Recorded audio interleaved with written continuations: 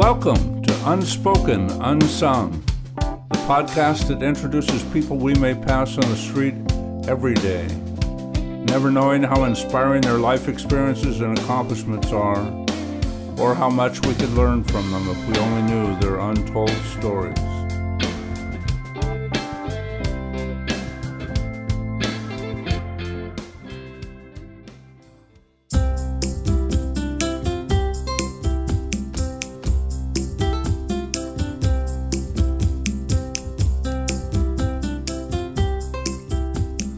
When people think of San Diego County, the first things that usually come to mind are beaches, golf courses, fine hotels and restaurants.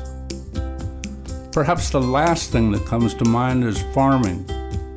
But San Diego County has the 19th largest farm economy of all the counties in the United States. It's the #1 producer of avocados and nursery crops in the United States, #2 in the nation in acres of guavas, pomegranates, limes, and macadamias. San Diego County ranks among the top 10 counties in the nation in the production of lemons, strawberries, and chicken eggs. And get this, #2 in farms with women as principal operator. That all surely comes as a surprise to even the most die-hard San Diego area locals, but it's been fundamental in the passion and life's work of Erik Larson. It's a major understatement to say he's an expert on California's horticulture, agriculture, and on the state's unique water supply as well. Erik's connections to California history also run deep. His life story and perspectives are fascinating. It's time to enjoy a conversation with Erik Larson.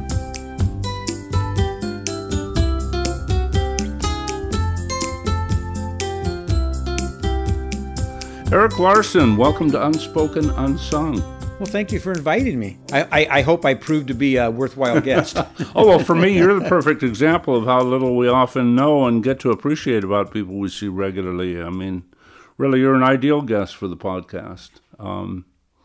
I've seen you many times through the years, but it took a random conversation at a birthday party for one of your nieces before I really began to discover just how fascinating your life story is. Well, you know, it's been my life story. I'm not sure I'd use the word fascinating, but hopefully something fascinating comes out in the conversation. Yeah. Well, actually, in that conversation, I learned that your family connection to California and Hollywood history runs pretty deep. Why don't you tell us about your family ties to Hollywood? Yeah, it's interesting, and it's one of those things that it's part of the family history, so to us it's not a huge deal, but my great-uncle, Hal Roach, born in Elmira, New York, didn't find any prospects there, decided, gee, I'm going to move to California. Moved to California, he was a fisherman, did all these different jobs, and Hollywood was starting to boom in the early 1920s, and he thought, gee, maybe I'll get into the movie business. And he met this guy named Harold Lloyd, who became extremely famous. People of older generations would recognize the name, but a very, very famous comedian. They created a partnership and started making short films just on virtually no money in their pocket. And over the years, he met some other people and ended up being Hal Roach Studios. And my grandfather, Jack Roach, his brother, worked at the studio as a director, location scout, casting agent. And so, real connection to Hollywood. And where did you spend your younger years? Well, my father was in the Navy during World War II. Then afterwards, he worked for the Civil Aviation Administration, which became the Federal Aviation Administration. So we were in Oakland, we were in Washington State, settled in Encinitas. Encinitas is my hometown, I consider it. So I arrived at a very, very young age, but it was kind of nice when we lived in Encinitas. We got to make those occasional trips up to Uncle Hal's house in Hollywood and go to the studio and actually watch movies being filmed. And I remember very clearly, distinctly going up on the studio lot and meeting with the folks there and the stars. I was a little kid, but it was kind of fun. And you're starstruck. You'd see these folks, just normal folks walking around, and it was pretty cool. So, did your Hollywood connections influence your thinking or your interests in your formative years? Not really. So my mother did appear in Our Gang Comedies because that Our Gang Comedies was really, and Laurel and Hardy were the two biggies for Hal Roach Studios. That's where Hal Roach really hung his hat, and my grandfather worked on all those films. And so my mother and her sister never were frontline performers, but were always what we call now background actors today. So if they need a schoolroom full of kids or a bunch of kids for a ball game or something like that, my mother and her sister lived right there next to the lot. So they'd just give them a call and they'd come over and appear in the Our Gang Comedies when extra kids were in. But, no influence on me or my family. We just knew there was the connection, but it wasn't part of our life. So who was your probably most influential role model in your younger years? Well, that's pretty interesting. I probably have two. One, of course, would be my father, because he was a very, very steady influence for me. He was very rock solid, really made very considerate decisions on things. And so whenever I needed advice on things like that, the other person who really had an influence on me and probably really had the biggest influence on the direction my life took career-wise was my high school ag teacher, a gentleman named Tom Cunningham. So if we go back to the 1960s, every high school in North County had an agriculture department, every single one. And several students took the ag classes, which I was able to do. And Mr. Cunningham was a real horticulture advocate. He really liked the nursery business and kind of convinced me that that was a potential life goal, go into the nursery business, because it's a big business in San Diego County. Wow. So I'd venture a guess that most people who are aware of the coastal communities of North San Diego County think of us as a tourist destination or a golf and beach resort. You've got a very different perspective, obviously. Well, so I did go into the nursery business, specifically growing cut flowers in Encinitas, mostly in Carlsbad, off Poinsettia Lane. Did that for quite some time. Then I went into nonprofit work, and we can talk about that, advocating for farm. That became my real goal in life. My real work was doing advocacy work for farmers in San Diego County. But you're right. Most people in San Diego County have this beach, freeway, tourism perspective. And they don't know the history of agriculture in San Diego County or how big an industry it continues to be in San Diego County today. From a land use perspective, it consumes more land than any other business in San Diego County and creates about $2 billion in economic value locally per year and employs thousands of people. So it's still really a big industry here. But if we roll back to the 30s, the 40s, the 50s, the 60s, it was almost impossible to drive around coastal North County without passing a farm. Farms were everywhere. Yes. And most people that live in San Diego County today are probably living on previous farmland. Because if you look at old aerials or old maps of San Diego County, pretty much everything was farmland at one point in time. You've, in the past, described our ecology or our ecosystem as arid. It is very arid, and we have a very lush landscape here, and the water always comes on when we turn the faucet. So most folks here are later arrivals than, say maybe somebody like yourself or my family that have been here for generations. And so people don't understand that completely. Hopefully they'll figure it out eventually and understand that. But our water comes here from great, great distances. We import the water that we use every day. And that has a direct connection to agriculture in San Diego County as well, because without water, you can't farm. Well, it actually seems pretty miraculous that this turned into an agricultural area. Well, if you look at it historically, weather-wise, this is a great place to farm, and soil-wise, it's a very good place to farm. The missing ingredient was always water. So if we go back, let's roll back to the missionaries when they came, right? When they started San Diego Mission, San Luis Rey Mission, they Prior to that, you'd had Indians who were hunters and gatherers. You had Spanish explorers that were moving through the territory. But then these missions were established, and they tried to establish communities. And suddenly, you got all these people you have to feed. So they started planting grapes, and they started planting things like squashes and olives, and they brought in goats and sheep. So that's how farming got started in the county. And those missions were both on rivers, one on the San Luis Rey River and one on the San Diego River. So they had access to water. So the farms could only be within a relatively short distance of those rivers. And so that's the history of agriculture in San Diego County. We have these rivers. And believe it or not, people say, gee, we should capture more rainwater in San Diego County. What people don't know is every river in San Diego County had a dam built on it to capture rain runoff by the 1920s, every single river. So that was done a long, long time ago. It wasn't enough water, but at the time, that's what was done. So how was it distributed? And so they were gravity. For instance, I was raised in Encinitas, Lake Hodges. So the water was captured in Lake Hodges and fed by gravity down into Encinitas. So this can move into another story. And that story is my great-grandfather, who was an avocado grower in Encinitas.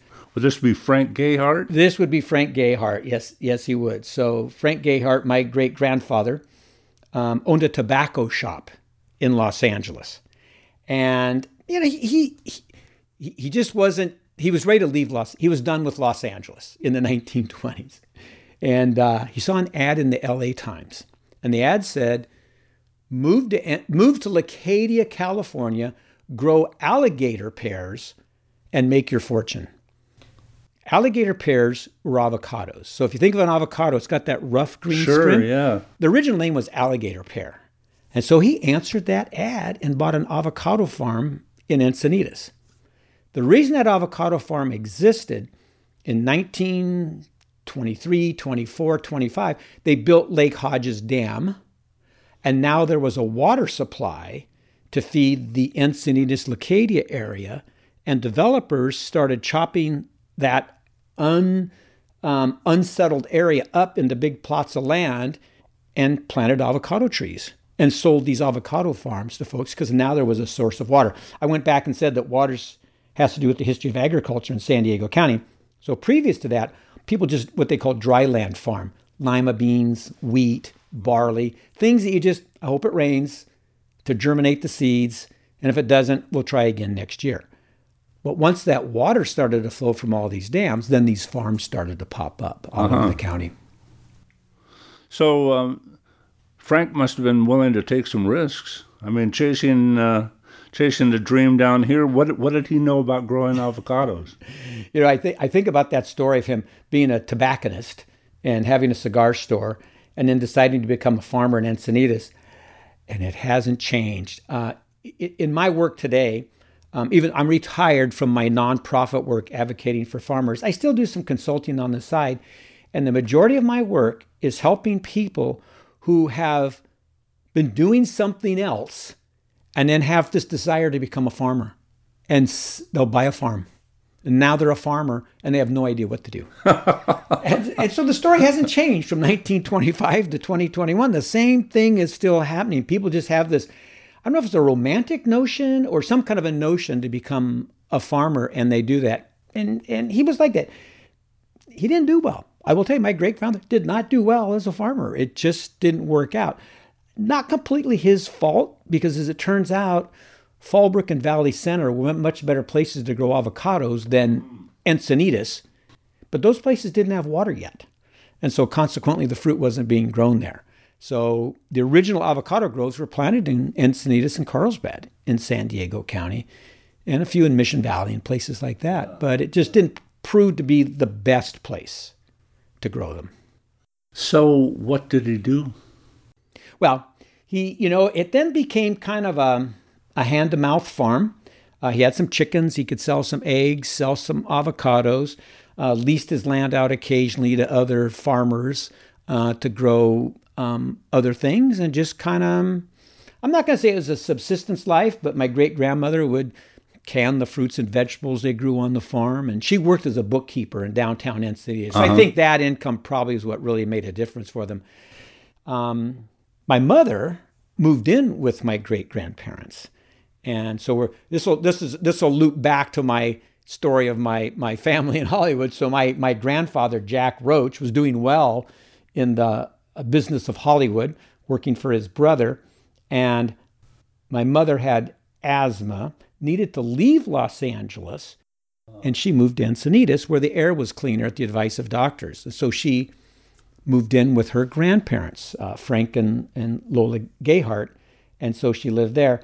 My grandfather was able to pay them to help take care of his daughter, he and my grandmother's daughter, my mother, and so that helped them as well. And my mother arrived in Encinitas around 1930. Born in 1925, arrived in Encinitas around 1930. So your great-grandmother Lola... Yes. So they called the place the Ranch. The Ranch, yes. What are your earliest recollections of the ranch? Chickens everywhere. I do remember that as a little kid. We'd come down there and you'd pull in the driveway and you have to drive slow so the chickens would get out of the way. It's kind of funny. It's like you see these visions of these farms in the movies and people kind of still think of farms that way, which they're not anymore. But that's how it was. So there was fruit trees all over the place. There was chickens. There were ducks. Quite often there was a cow or a pig in the backyard. So for us as kids, it was really a fun place because we could just take off and wander around this farm, climb the avocado trees. And Encinitas was very rural. So all these stories kind of connect together. So again, I told you my father worked for the Civil Aviation Administration, then went to work for the FAA, the Federal Aviation Administration, as an air traffic controller. Mm-hmm. Eventually, his career landed him in San Diego. And so my parents came to San Diego. My parents had both lived in San Diego area as children, and so they were familiar with the area.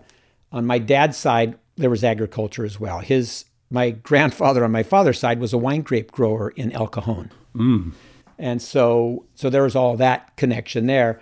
And when my parents had a chance to come back to San Diego, they jumped at it. They thought, we know San Diego, we know that region, we'd really like it. So my dad took the job at Miramar Naval Air Station as an air traffic controller, moved in with my great-grandparents, where my mother had lived as a child, temporarily, while they searched for a home. While we lived there as a small family, there were 6 of us, my parents and my 3 siblings and myself, living with my great-grandparents, they decided they were too old to run the ranch anymore, and they were ready to move back to LA. They needed to be closer to shopping, closer to medical services, and live closer to their 2 daughters. So they sold the ranch to my parents. We never left. So we moved in there temporarily just as a convenience while my parents were home shopping, but that ended up becoming our family home. So my family still owns that home that my great-grandparents built in the 1920s. Wow. And my son and his 2 daughters live there now. So those girls are the 6th generation to live in that house. Amazing. Yeah, so it's really something. So stereotypically, one would think that children on a ranch or on a farm are going to have to get up at the crack of dawn and work all day. It sounds like that was not your experience. Not at all. Not even close. I mean, what are you going to do with an avocado tree? It doesn't take, you're not going to milk it. You don't have to go out and feed it. You just kind of go out and look at it. And so that wasn't the case at all. For us, it was more of a playground than anything else. So my parents bought the ranch. There were still a few avocados there. The soil wasn't right for avocados, and the grove got smaller and smaller over the years.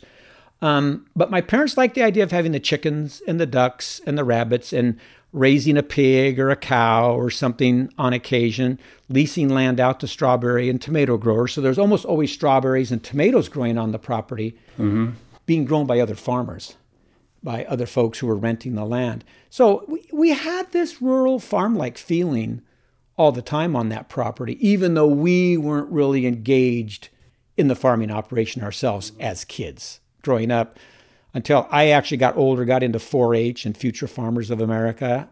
And then I started taking on projects. It did require me to get up early and feed the animals and muck the stalls before going to school, coming back in the evening, washing the animals, cleaning the stalls again, feeding the animals again. So I did eventually get that.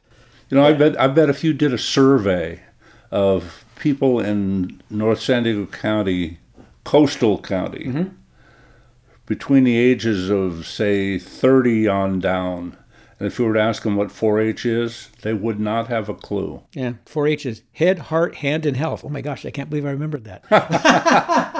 Well, it sounds like... Yeah, and everybody belonged to the 4-H club. So when I'm going to take a stab at this, but I would guess when we moved to Encinitas, population was 3,000 or 4,000. Most of the roads were dirt. I don't want to sound like the old guy, but I guess I'll admit it. You're in good company. Yeah, I'm the old guy. We're the same age. Yeah, same age. So, roads were mostly dirt, no stoplights. La Paloma Theater was the only movie theater any place around. Not very many people, but all the kids belonged to 4-H. I mean, we didn't have, we had Little League. So it was kind of like Little League and 4-H. That was it. Now, kids are over-organized now. I mean, It doesn't matter what a child wants to do now, but at those days, for us, the YMCA wasn't there yet in Encinitas, but it was 4-H and Little League. That was pretty much it. And so that was how your interest, perhaps your passion about horticulture came about? It really did. So I did the 4-H thing, and it kind of stuck with me because I really enjoyed it. I really liked going to the Del Mar Fair and showing the animals for a couple of weeks a year. I always thought, to me, that was my highlight of the year. So I started doing that maybe at age 10 through the 4-H, raising sheep and rabbits and chickens. And then I moved into the Future Farmers of America, which is now you're getting high school credit for it. Yeah. And raised larger animals, pigs and steers, and showed them at the fair and did that. And so I had this idea that, I want to be a cattle rancher. That was really the thought in my head. I thought, I'd love to be in a place like Minden and be a cattle rancher. Mm-hmm. Totally unrealistic, because if your family doesn't already own 1,200 acres someplace, that's not going to happen. But, as a 14, 15-year-old kid, I thought that'd be a cool thing to do. And so that connects me with my high school ag teacher, Mr. Cunningham. Uh-huh. So I'm taking the ag classes at San Diego High School because I was really attracted to agriculture. And he says, you know what? Look around you. It's not about beef cattle. It's not about sheep. It's not about pigs. It's about horticulture. It's about ornamental horticulture and growing house plants and landscape plants and cut flowers. Why don't you pursue that? And I tell you what, when he got me a job, part-time job working at a greenhouse in Encinitas, loved the hard work. I loved it. Started learning Spanish because if I was going to communicate with everybody, I had to talk Spanish because I was the only non-Spanish speaker in the greenhouse operation, and that just evolved, and it just stuck. Do 4-H and FFA still exist in North County? They still do. 4-H is out there. It's become more urbanized, which is not unexpected, and the projects aren't all about raising livestock, which they were for me as a child. And there still are future farmers. Now, they're not necessarily the schools on the coast, but if you go to schools like Escondido, San Pasqual, Fallbrook, Valley Center, there are still active Future Farmers of America chapters there, and there's still ag instructors on campus teaching kids about agricultural skills. In fact, I still serve on a committee for the San Diego County Farm Bureau, and we have a meeting next week when we're going to give out scholarships to agriculture students in San Diego County who are pursuing a career in agriculture. And we've got about 28 applicants. Wow. So that's kids in high school in San Diego County have still decided they want to pursue agriculture as a career. Mm-hmm. So 4 years out of high school, you're already, you have a title of head grower at a company that specialized in growing roses. Thompson Rose Company off Poinsettia Lane in Encinitas. So I got connected with them through a friend. Went to work, David Thompson, owned and operated Thompson Rose Company. So if you get off on Poinsettia Lane, the freeway wasn't there. Again, here's the old guy story. The freeway wasn't there. We had to access it from the Coast Highway. So it was a dirt road. Poinsettia Lane was a dirt road from the Coast Highway across the railroad tracks and up the hill. Just envision the same pathway that Poinsettia Lane travels today. Go about half a mile east of where the freeway was built, and on the right-hand side was Thompson Rose Company, a very large operation growing cut roses and also cut chrysanthemums. I went to work for that company. So, and then with 8 years of experience under your belt, you started your own nursery. But, obviously what I've seen is that right around then, your skills in leadership began to emerge. I don't know if they were merged or hijacked or what happened, but my wife Jennifer is a lifelong resident of the city of Carlsbad, and I got involved in civics in the city of Carlsbad, which was kind of a one-off because that really hadn't been what I'd been involved in. I'd been in 4-H, FFA, Boy Scouts. Those are kind of like, you learn a little bit about civics and those things. Went to high school, went to college, but local government was never in my wheelhouse. But when I got to Carlsbad, the circle of friends that my wife was involved in changed that for me. And I really bought into it. And if you care to hear the story about how it got started, through my wife's circle of friends, I was playing recreational softball. I was probably 22, 23, 24 years old. And we played softball. But we played in the league in Oceanside because Carlsbad didn't have one. So we had to go to Oceanside to play softball. A bunch of Carlsbad guys. Yeah. A lot of them, Carlsbad High School class of 67 was the majority of the folks. It's my group. Your group, your class from high school. That was the majority of the team. And they invited, I was accepted into the group and we played softball and we had to play recreational softball in Oceanside because as working people, you had to play softball at night. There was a softball field at Pine Street School, but there were no lights. On the team I was playing with was a guy named Tom Chase. His dad was on the Carlsbad City Council. So after the game one night in Oceanside, we all went to the Chase house to have beers and just sit around and reminisce and, do what 20-somethings do. Lou Chase was there.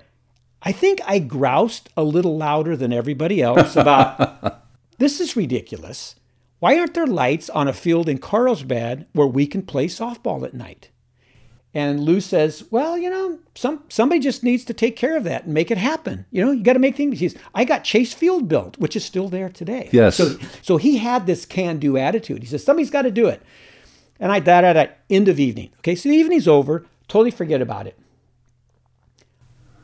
3, 4, 5 days later, a week later, I get a letter from the mayor of Carlsbad, David Dunn. And the letter says, Dear Mr. Larson, you've been appointed to the Parks and Recreation Commission. Oh, my God. I did not apply. I did not ask for it, but I got a letter from the mayor telling me I've been appointed to the Parks and Recreation Commission because Lou Chase was calling my bluff, is what it really came down to, about getting lights installed on the field at Pine Street School. I got on the Parks and Recreation Commission. I showed up for the first meeting. I had no idea what was going on. I really didn't understand city government. I didn't know that, but here I was. And I was appointed as a Parks Commissioner for the city of Carlsbad, which after several years led me to then be appointed to the Planning Commission by Mayor Frazee. And then I was on the Planning Commission for a number of years. And man, I was kind of grasping this whole civic service thing in the city of Carlsbad. And the city at that time was projected to have a population at build-out of around 250,000 people. This was going to be really an urbanized area with really dense housing is what Carlsbad was destined to be. Mayor Bud Lewis, who would then become mayor, no, he was on the city council, but he and the other members of the council came up with this idea for this growth management plan. And I got involved in that, and I served as the chairman of a committee to rewrite the general plan for the city of Carlsbad. This evolved into the city's growth management plan that exists and rezoned the whole city and reduced that ultimate population down to about 135,000. So Carlsbad wouldn't be this overdeveloped place. That led me to run for city council, and ran and lost, ran a second time and won, and a third time and won again. Were you mentored along the way? Bud Lewis, absolutely. Mentored along by Bob Frazee. Well, several people. I would say Mary Kassler, Ron Packard, Bob Frazee, and Bud Lewis were all very, very influential in my deciding to get involved and run for city council, and to getting very involved in the operations of the city of Carlsbad. Now, were you concurrently still running your own business during any part of this? You know, at that time, I had already moved into nonprofit work.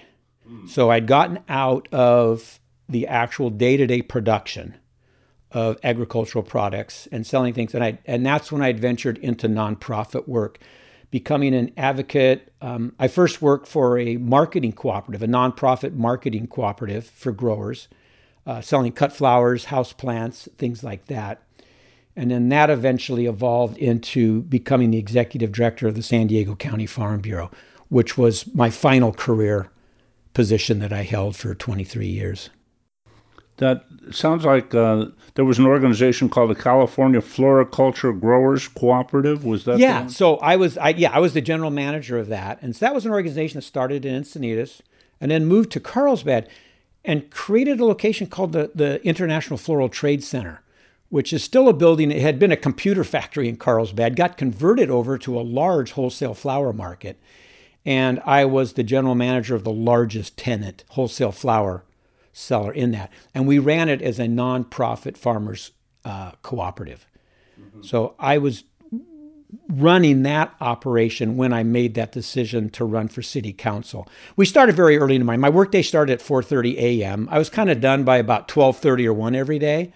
And so it made it compatible with running and serving on the city council at that time. With all your spare time. Yeah, with all my, and plus having 2 small children. So yeah, managed to put it all together. Yep. So in 75, actually, you were only 26 when you became Parks Commissioner. Okay, yeah, that's right. Yeah, so that I was kind of guessing what those age times were, but yeah, in my mid-20s then, which got me going on that track. And I think since that time, so I was on the Parks Commission, Planning Commission for quite some time, then on the City Council. But even after that, I've pretty consistently been on some kind of committee or function for the city consistently, pretty much all that time since the 1970s. Well, along the way, clearly the management of naturally arid ecosystems, water resources is one of your life's passions. Absolutely. So you served with the Carlsbad Municipal Water District, the San Diego County Water Authority, and Sena Wastewater Authority, and 10 years as the administrator of the San Diego Regional Irrigated Land Group. So given that San Diego's climate is under normal circumstances arid, what's your perspective on San Diego County's long-term outlook with regard to water supply?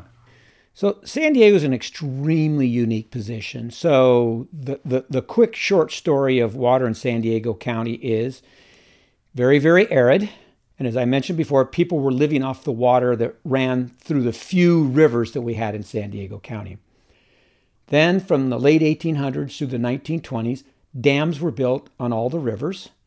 Things were formed like Lake Calavera here in Carlsbad, Lake Hodges, San Vicente. All these different reservoirs were built to capture local water and move that water mostly to the coastal regions where people were living and people were farming. The really big change what came with water in San Diego County was post-World War II. World War II, pre-World War II, San Diego as a region, still sleepy little San Diego County. LA was the big deal. Not that much going on in San Diego County. During World War II, it became very obvious that San Diego was going to be an extremely important military location. Camp Pendleton, right, Miramar, and the San Diego Harbor. But there was not enough water. Clearly not enough water to support the military operations and the very growing population and the growing military industry, or I should say the military contractors in San Diego. Right. Things like Roar that were building planes and rockets in San Diego County. So setting all the politics aside, in 1947, San Diego County got hooked up to the Colorado River. And so water started flowing to San Diego County from the Colorado River in 1947. So now we weren't dependent entirely on this set of dams that we had built up to the 1920s. We now had an imported water supply coming from the Colorado. So the dams had been built all along the Colorado River, managing that system. So water flowed from there down into San Diego County beginning in 1947. Game changer for agriculture and for development. So if you look at the history and you want to see curves in things, you see the curve of the amount of agriculture in San Diego County really went straight up beginning then, because now water's available for farming, but also for the population rise. Now you could build houses all over the place because now there was a sufficient water supply. So post-World War II, that population boom took place here as well. That worked great through the 40s, 50s, 60s. Getting into the 1970s, we were now running out of water again. We did not have sufficient supply. That's when statewide, a measure was passed to build what's called the State Water Project. Shortcut to that story is then water started flowing to San Diego County from the Sacramento Delta. So we now had 3 sources of water. We had the local water, we had the Colorado River water, and we had the water coming out of the Sacramento Delta. So our water supply was getting more robust and getting more reliable. Again, counting through the decades, this works great for the 70s, the 80s, but we had a significant drought in 90, 91, 92 that really put the fear into most of San Diego County. The water shortages on the Colorado River, water shortages in Sacramento, everybody goes, whoa, is this going to cover us? And San Diego then, the County Water Authority, then launched into a greater manner of self-sufficiency. So we cut a deal, San Diego cut a deal to buy water from the farmers in the Imperial Valley. A very small portion of the water used by the farmers in Imperial Valley was bought by San Diego on a permanent agreement, and that water flows to us now. So that gave us another source. Still Colorado River water, but it was water the farmers had a right to. So it added to our portfolio. And then doing additional things like building the Carlsbad desalination plant and getting very active in recycling. We have we use a lot of recycled water for irrigation here in San Diego County. And the next big step is going to be what's called pure water. And that's where we take our sewer water, or our effluent water, I shouldn't use the word sewer, but our wastewater in San Diego County, clean it up to a point where it's going to be put back into the drinking water system. Really? To close the loop. That's already happening in San Diego County, and it's going to be happening more and more. So I apologize. That's a long answer to your question. What's our situation in arid San Diego County? Yes, we're an arid region. We need to be very, very careful with our landscape. We need to be very, very careful with our water because it's a finite resource. But at the same time, San Diego's in a pretty good position of reliability of water supply based on the fact that we're not depending on not 1, 2, or even 3 sources. We're like at 5 sources of water now. So it puts San Diego in a bit of an enviable position. The hard part for the farmers, though, all those things we have, when the water was behind dams and flowed by gravity to the farmers, it was pretty cheap water. Now this water is coming from places like Sacramento, Colorado River, or the desal plant. That's all expensive water. So that's been a real challenge for farmers in San Diego County. As residents and commercial users of water, we want the reliability. We don't care that the price, okay, we care about the price, but gosh, water's still less than our cell phone bill each month. So we don't get that excited about the water bill. But for farmers, it's a huge challenge. And if we list all the challenges to farmers in San Diego County, the price of water, not the availability of water, but the price of water is probably at the very top of that list. Which has got to change the the landscape, so to speak, of the farming in the area too. I mean, aren't there? It's like, as I understand, a lot of different crops. Avocados apparently use a lot of water, and a lot of the avocado growers are cutting down their trees and shifting over to other. Yeah, this is anecdotal, but from my experience, I guess we've lost 12,000 acres of avocados in San Diego County in the last decade and a half. Most of that because of the cost of water. Avocados are basically on hillsides in the backcountry, so they're not in the path of development. Not like the tomatoes and strawberry growers and flower growers who are on the coast. We're definitely in the path of development. So in places like Carlsbad, Oceanside, Encinitas, that agriculture went away because the real estate became too valuable. But where the avocados are being grown, and citrus as well, in San Diego County, not really in the path of development, so that's not the threat. That cost of water really is the threat and makes it very, very difficult to survive economically. And the sources, the Colorado doesn't even make it to the ocean anymore, does it? No, as the Colorado flows through southern Arizona and southern California and gets to Mexico, it doesn't make it to the Delta, except for in very, very, very through the Delta to the Gulf of California in very, very wet years. Because the Colorado River is completely engineered. It's not a wild river by any stretch. It's a whole series of dams going up and down that are providing water for southern Nevada, Arizona, southern California, and Mexico. So all of those regions are dependent on the Colorado River, but build a tremendous amount of storage in all those reservoirs to flatten out the supply, to take the peaks and valleys out of the supply. And so you're right. It's not a wild river. It doesn't get to the ocean. Completely engineered and dams all the way along the way. So in Sacramento, is their source the same as the San Joaquin Valley? Yes, it is. So you have a series of dams above the Sacramento region. You have Shasta Dam. I don't know why I'm drawing a blank on the name of them, but there's a number of dams up there that are above the Sacramento Valley, releasing water into the Sacramento Valley. That water is then picked up and then pumped to the farms in the San Joaquin Valley and all the way down to us in Southern California. But yes, it's a series of dams releasing water into the Sacramento Delta and provides the water that's then used on all those farms in the San Joaquin Valley.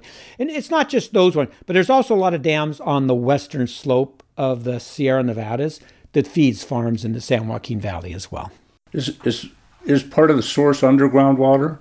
Part of the source is, we're mostly dependent on above ground water. There's 1,200, 1,300 dams in California capturing runoff. So we really depend on that snow and snow melt and the rainwater runoff. But yes, there is groundwater in California as well.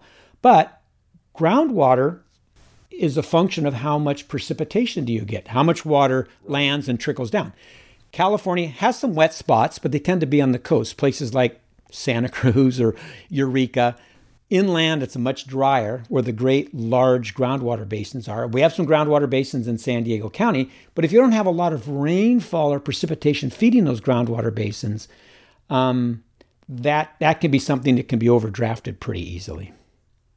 So that tends to I guess probably the best question would be what's your sense of the long-term outlook, given that we're in such a drought situation and climate change and all that other sort of stuff? Yeah, number one, we need to become extremely efficient on the water we use. So this is not an indictment on farmers, but water has been plentiful and cheap. And in San Diego County, farmers have always been very, very conscious of the water use because of all the reasons I mentioned. Water here has always been expensive, so farmers have been very conscious of that. You get into other regions of the state, the Imperial Valley, the San Joaquin Valley specifically, water's been plentiful and it's been relatively inexpensive. So there really wasn't a need to invest in high-tech irrigation technology. That has changed. And so that investment in high technology irrigation efficiency is taking place throughout the state. So those farmers, and agriculture uses the bulk of water in the state, farmers are becoming much more efficient at what they do from an irrigation standpoint.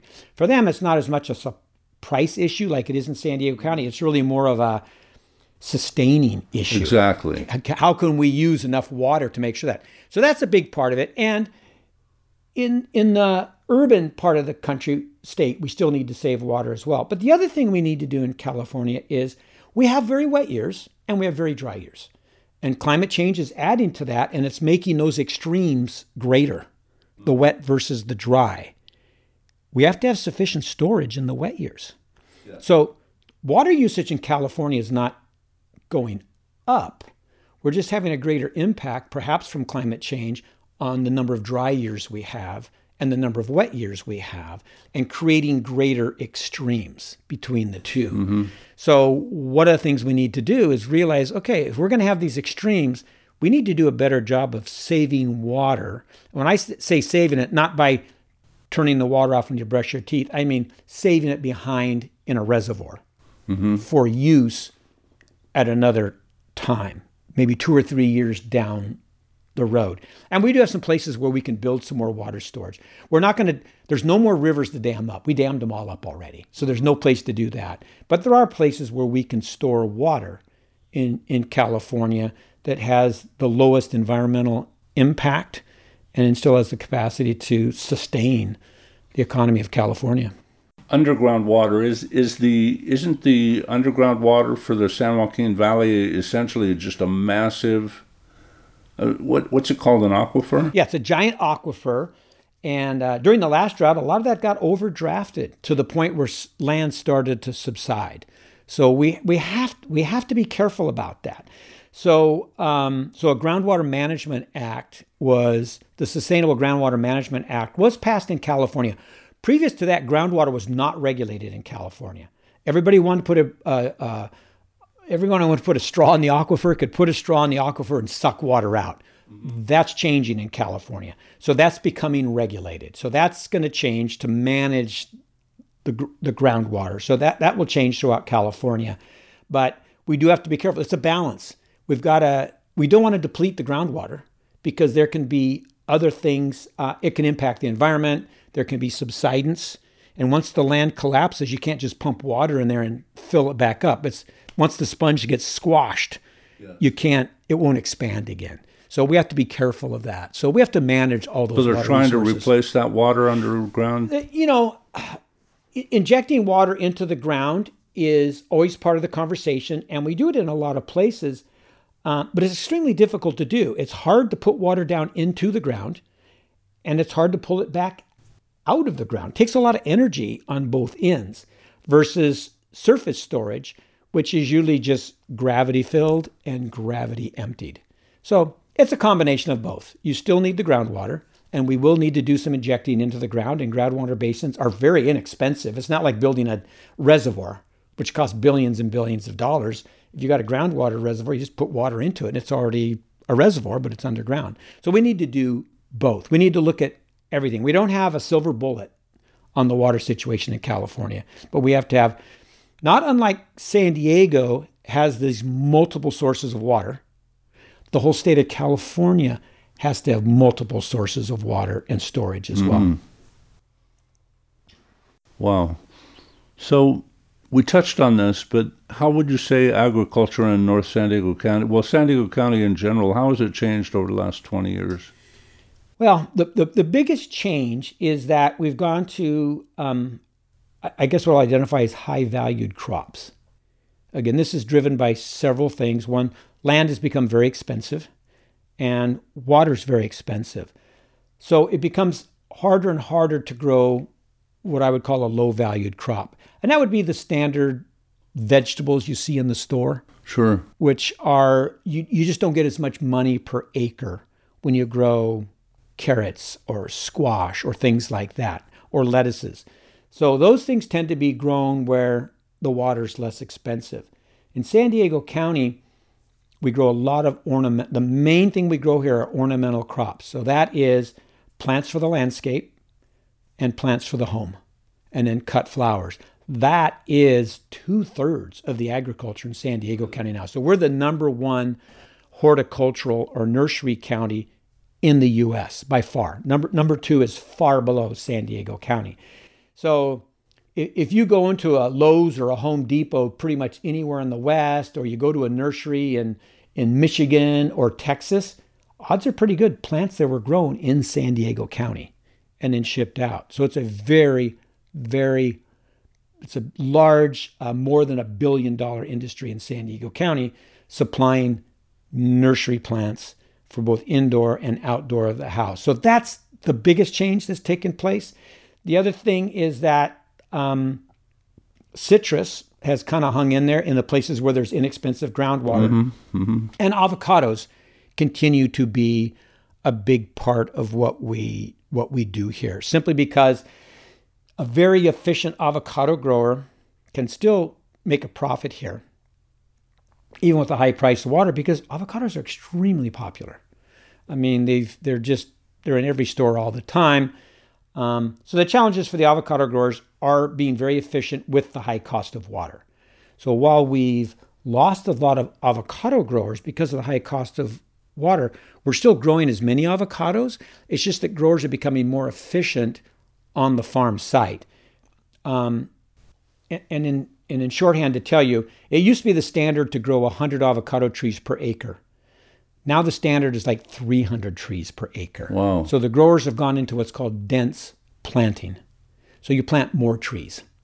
So it's denser, and you're going to get more fruit per acre. And it takes the same amount of water. It doesn't take more water to water the 300 or 400 trees than it took to water the 100 trees, because you have to get the soil wet, no matter what the situation is there with the trees. And so that's a really big change that is happening right now. So growers are going into this dense planting of avocados. Are the crops grown? Is there, as I understand it, I guess a lot more people are getting into grapes. Wine grapes, yes. So not table grapes, because table grapes are a relatively inexpensive product. And wine grapes are a relatively inexpensive product. But if you can grow wine grapes and you can make wine, that can be a winning combination.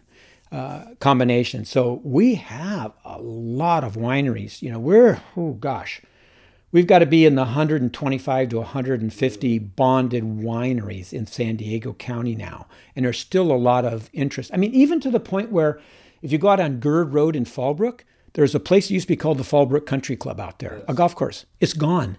It's now grapes. The whole golf course. All 18 holes are now wine grapes. The golf course is gone. And so we're seeing things like that up in Warner Springs, Julian, up in Ramona. We've seen a lot more wine grapes being planted in San Diego County. So climate change, how big a concern is climate change for agriculture? Yeah, it's huge. It's huge. So what happens is, let's say you're growing a crop like we just talked about wine grapes. Wine grapes need to go deciduous. It needs to get cold enough. There needs to be a winter. They need to drop their leaves. Well, if it stays warm, that deciduous period gets shorter and shorter. Or let's say you're growing apples in Julian, and you need a certain number of what we call chill hours. So when you grow certain fruits like apples, peaches, nectarines, you have to have what they call chill hours. That's how many hours during the winter the temperature drops below a certain point. And if you don't get those chill hours, you get a poor fruit set. So in a place like Julian, where we like to grow apples, tourists love it, we could grow more up there. But if we get fewer and fewer chill hours because the climate gets warmer, it's going to be much more difficult to grow that fruit. Let's talk about avocados. Avocados, the situation would be, avocados are not going to be that susceptible to the temperature changing. The trees will still flourish, they'll still grow great. But if the temperature's warmer, they're going to need more water. Because as the air warms up, plants transpire. Transpire just as it's that act of bringing moisture through the roots, through the tree, and out through the leaves.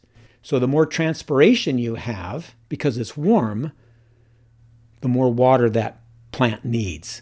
So that works in conflict with the problem we've talked about in length here, the price of water. So if the water's expensive, but the air's warm, that's a problem for a farmer, and they can't control that. So the cost of food.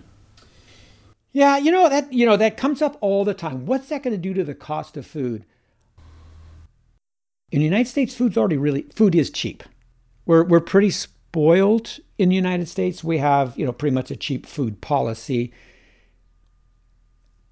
I'd also said earlier in this conversation that foreign competition is an issue for farmers, not just in San Diego County, but the whole U.S.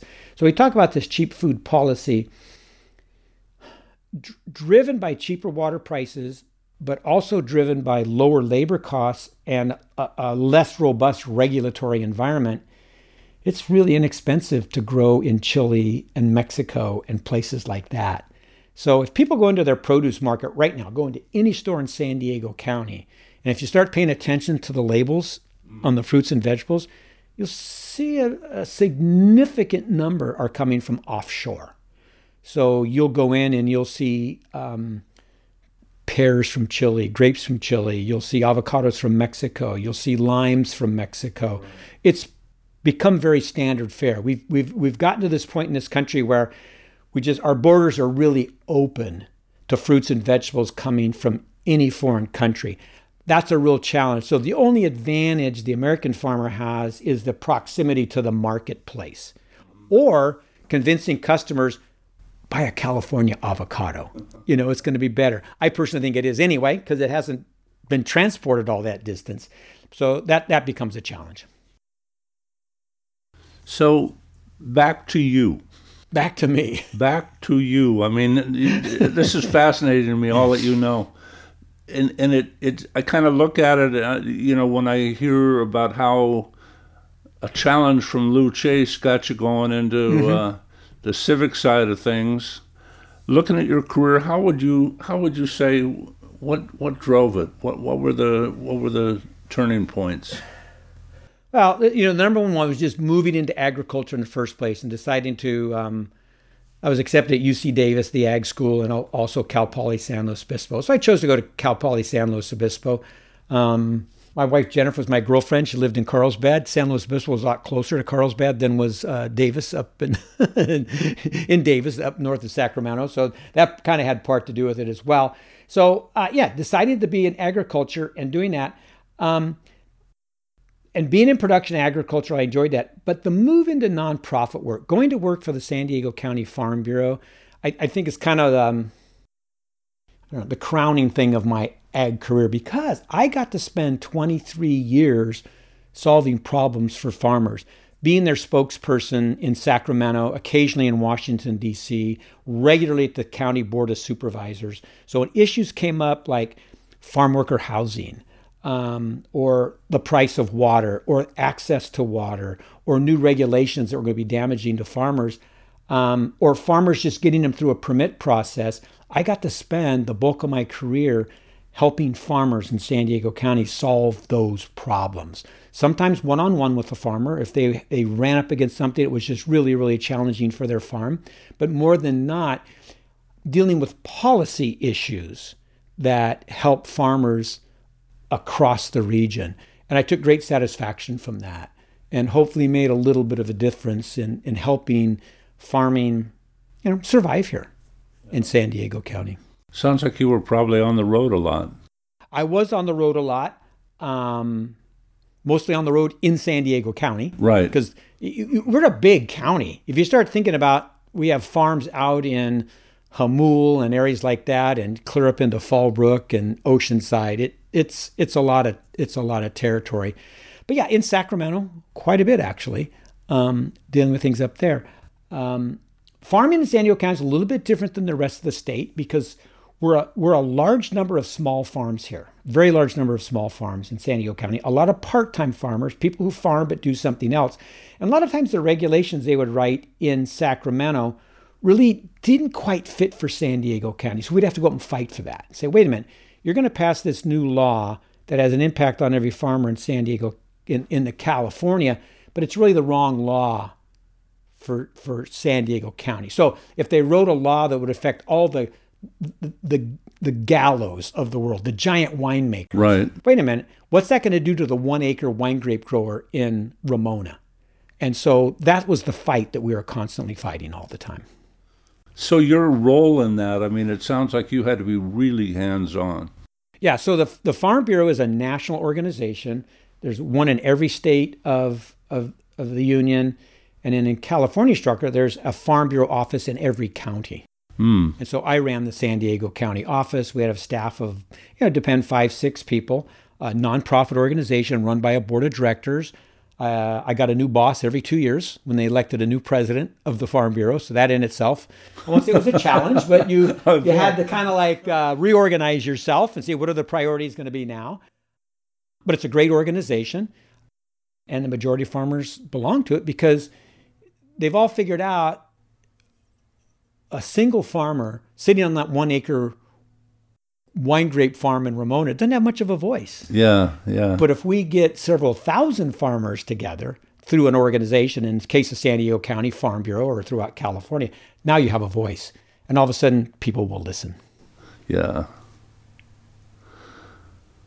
Well, I would imagine then you had mentioned learning Spanish and having to kind of develop a skill set for interacting with farm workers. You also actually served on Carlsbad's Farm Worker Housing Committee. Was that committee as politically fraught as the name would suggest? You know what? It was until we found a location where to build the housing. So it's up off Palomar Airport Road. And an interesting thing, I'll digress a little bit. As Carlsbad was developing, the Coastal Act got passed at the same time. A lot of people are familiar with the Coastal Commission and the Coastal Act and how you can build. And 2 laws were passed, Mello 1 and Mello 2, 1970s. And every time you took farmland out of production in San Diego, in Carlsbad, and converted it to housing, the developer had to pay between $5,000 and $10,000 per acre into a fund. And that fund was intended to help maintain the remaining farms in Carlsbad. And a lot of that money went to the farm worker housing program. So, and it also helped fund a homeless shelter in Carlsbad as well. And so, La Posada. And so that was a good thing. And I've served as the chairman of that committee for a long time in Carlsbad, deciding where those funds should be spent. And I don't know, we've probably given out several $1 million over the year on those projects. It's kind of coming to an end because really when you look at Carlsbad's getting close to being fully developed. So those farmlands that went out of production and went into housing tracts, that's pretty much done. So there's really nobody paying money into those funds anymore. So eventually all that money will have been spent. That really makes Bud Lewis sound prescient, I mean, the idea of cutting back the plan and because, I stopped to think about this idea of water. And you think of every home that's built, when they put a lawn in, when they, another family, all of them taking showers and doing whatever they do to use water. If the population doesn't get some sort of stopgap on it, it's... Yeah, there's a sustainability issue for communities, absolutely. Not to complicate the conversation, but it's going to be interesting to see what happens in Carlsbad next. So Carlsbad has a general plan, and it says how many houses you can build where and how many can be multifamily and how many are single family and all that. The city's completely mapped out. Nothing should come as a surprise to anybody when someone comes along and says, hey, we're going to build this here. It's all planned out if you want to sit and look at the plan. That said, and it's always been a very clear line. Sacramento has their work, but cities make their own land use decisions. That's been up to the cities. Sacramento is now sticking their nose into that more and more and more. And even though we have this growth management plan in Carlsbad, we have a general plan that kind of says this basically what's going to happen in Carlsbad. The state recognizes there needs to be more housing in California. And places like Carlsbad could have their hand forced to maybe create some more dense housing around transportation corridors, let's say, where it would be what they say, quote unquote, smart growth, to put more people along the rail line or more people along the freeway. That remains to be seen. Carlsbad's talking about that now, and are probably going to be taking a look at that in the very near future. Yeah, just as a neophyte, I hear that and I go, well, wait a minute, we're not exactly, for all that has been done to provide us all these multiple sources of water. I don't know how much water the desal plant does, but it seems just kind of crazy to keep building this county up. Yeah, the desal plant, I don't know if it means 50,000 acre feet of water here. Sounds like a lot of water, but probably, what is that? Not even 20% of our water usage in San Diego County. So it's not the panacea. And we're not going to build any more desal plants. That one got built and it kind of got done, and they'll probably build one more in Huntington Beach in California, and that'll be the end of desal, I think. That's just me talking, because there just doesn't seem to be an appetite for building desal plants in California. But you're right. I think people need to really focus in on the sustainability of our communities. But at the same time, people keep coming here. So what's the reality of it? Are we going to continue to have 2 or 3 families living in houses, which we have in a lot of cases now? Our home's going to become multi-generational. It's a challenge. Housing it's a huge, huge challenge in Southern California. Over the course of your career, it sounds like it was not uncommon at any point in time for you to hold 3 titles, or, doing multiple jobs. And that's even before we start getting into civic stuff like Friends of the Library or local athletics, that sort of thing. Yeah, I always enjoyed doing a lot of things. I enjoyed being involved. I will have to admit, when I got involved with the Farm Bureau, I kind of had to dial some other things back, because that job working for the farmers was pretty all-consuming, and it didn't leave a lot of room for doing other things, to be perfectly frank with you, because I just loved it so much. And to me, at 50 or 60 hours a week helping the farmers just didn't seem like work. It just was something I just enjoyed doing. So, but you're right. I always enjoyed doing multiple things. I just like to be engaged. I kind of like to know what's going on. Yeah. And maybe that's it. Maybe that's the bottom line. Well, actually, no, to me, it sounds like that's the ideal definition of a calling. Mm-hmm. I mean, if you're doing something that has that much passion in it, that it doesn't even seem like work, that it just keeps you energized. Yeah, I feel really lucky in that. And that's why I worked till I was age 70. I just saw no reason to stop, because I was enjoying what I did. And I know plenty of people that had the capacity. My dad retired. My dad, my brother, my sister all retired at age 55. People retired at 60, 62, all along. Went to my 50th high school reunion and looked around, everybody said, Eric, I think you're the only person here that's still working. I go, well, I get up and I enjoy it, and I really like going to work each day. So I guess I'll on the ledger, I'll put that under the lucky side, that I fell into a profession that I enjoyed so much, I just wanted to keep doing it. Well, that's interesting, because a lot of times, my background is in organizational behavior, and one of the things that is addressed a lot when they look at that subject is the idea of work-life balance. Mm-hmm. How would you describe yours? Well, I was always very comfortable with it. Raised 2 boys here in Carlsbad. I don't feel like, I went, one was involved in athletics, never missed a game. One was involved in theater, never missed a performance. Even when they were in college, we still went to their schools and followed those things. And even in their professional careers did that as well.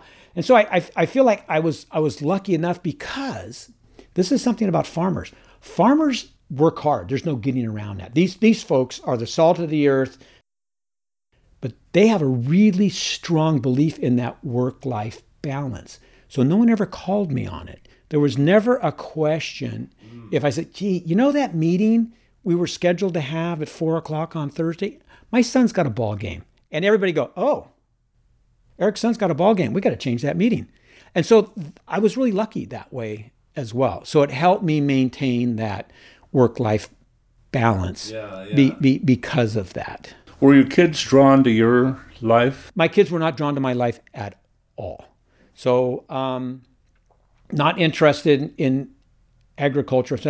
One son was drawn to the performing arts, and grateful for that. He's very good at it, so that's what he's done. Another son drawn to athletics. He's continued to do that as well. So those were things, just as I was inspired in high school to follow the path of agriculture, they were inspired at Carlsbad High School to follow those two paths, which they did as well. So yeah, they followed in my footsteps in that way. They found something early that they really liked to do, and they pursued it.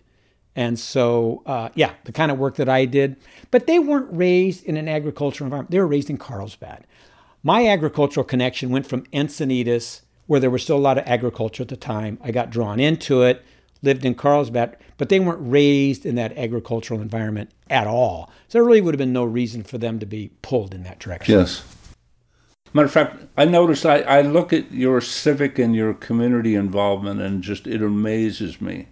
And I wonder, did that rub off on your sons at all?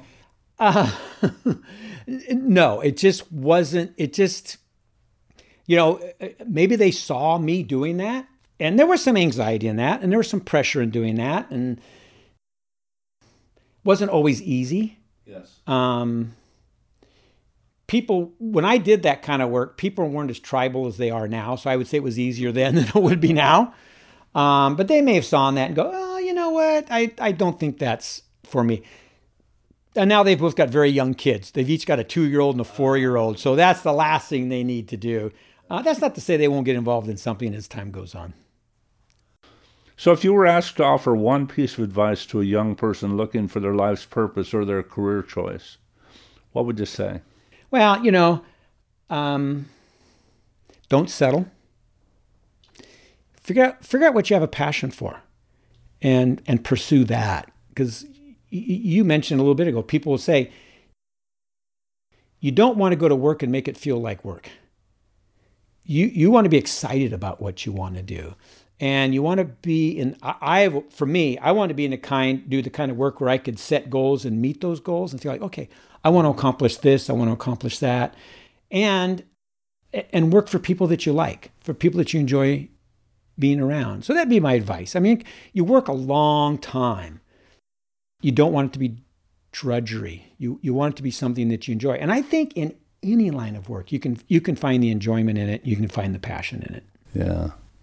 Well, Eric, this has actually been just a complete privilege and a real joy having this conversation with you today. So thank you so much for your time. Well, Dan, I really appreciate it. It was fun for me. I enjoyed it. As you realize here, once you ask me a question, I just might roll on and on and on because I really enjoy having these kind of conversations. It was fun for me. That's an interviewer's dream. Very good. Thank you. Yeah, thanks.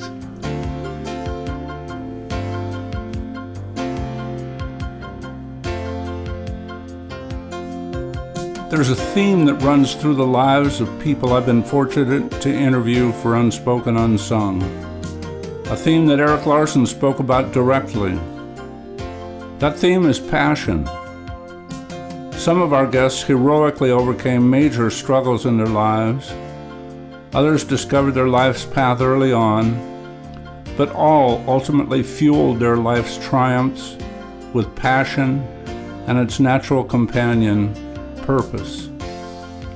Erik's path seemed clear from his teens on, but it took a whole new level and course when Lewis Chase challenged him to take on the role of City Parks and Recreation Commissioner, though he had no prior experience whatsoever. Unquestionably, his life trajectory altered when he agreed to take that responsibility on. Erik Larson's story, along with all the other Unspoken Unsung guests, brings to mind a famous quote by William H. Murray from his account of the fraught but ultimately successful Scottish Himalayan expedition in 1951. Murray wrote, "Until one is committed, there is hesitancy, the chance to draw back, always ineffectiveness. Concerning all acts of initiative and creation, there is one elementary truth, the ignorance of which kills countless ideas and splendid plans, that the moment one definitely commits oneself, then providence moves too. All sorts of things occur to help one that would never have otherwise occurred. The whole stream of events issues from the decision, raising in one's favor all manner of unforeseen incidents and meetings, and material assistance which no man could have dreamt would have come his way. I have learned a deep respect for one of Goethe's couplets. Whatever you can do, or dream you can, begin it. Boldness has genius, power, and magic in it.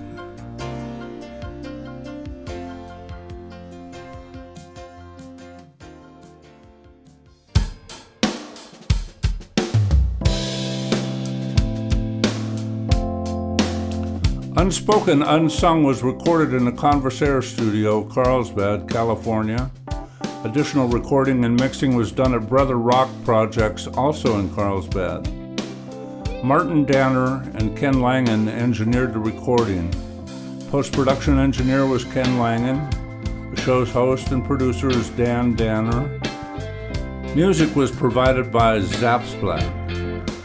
Listen and subscribe to Unspoken Unsung wherever you find your podcasts. And if you like it, please rate and review us. Join us again next month for the next episode of Unspoken Unsung.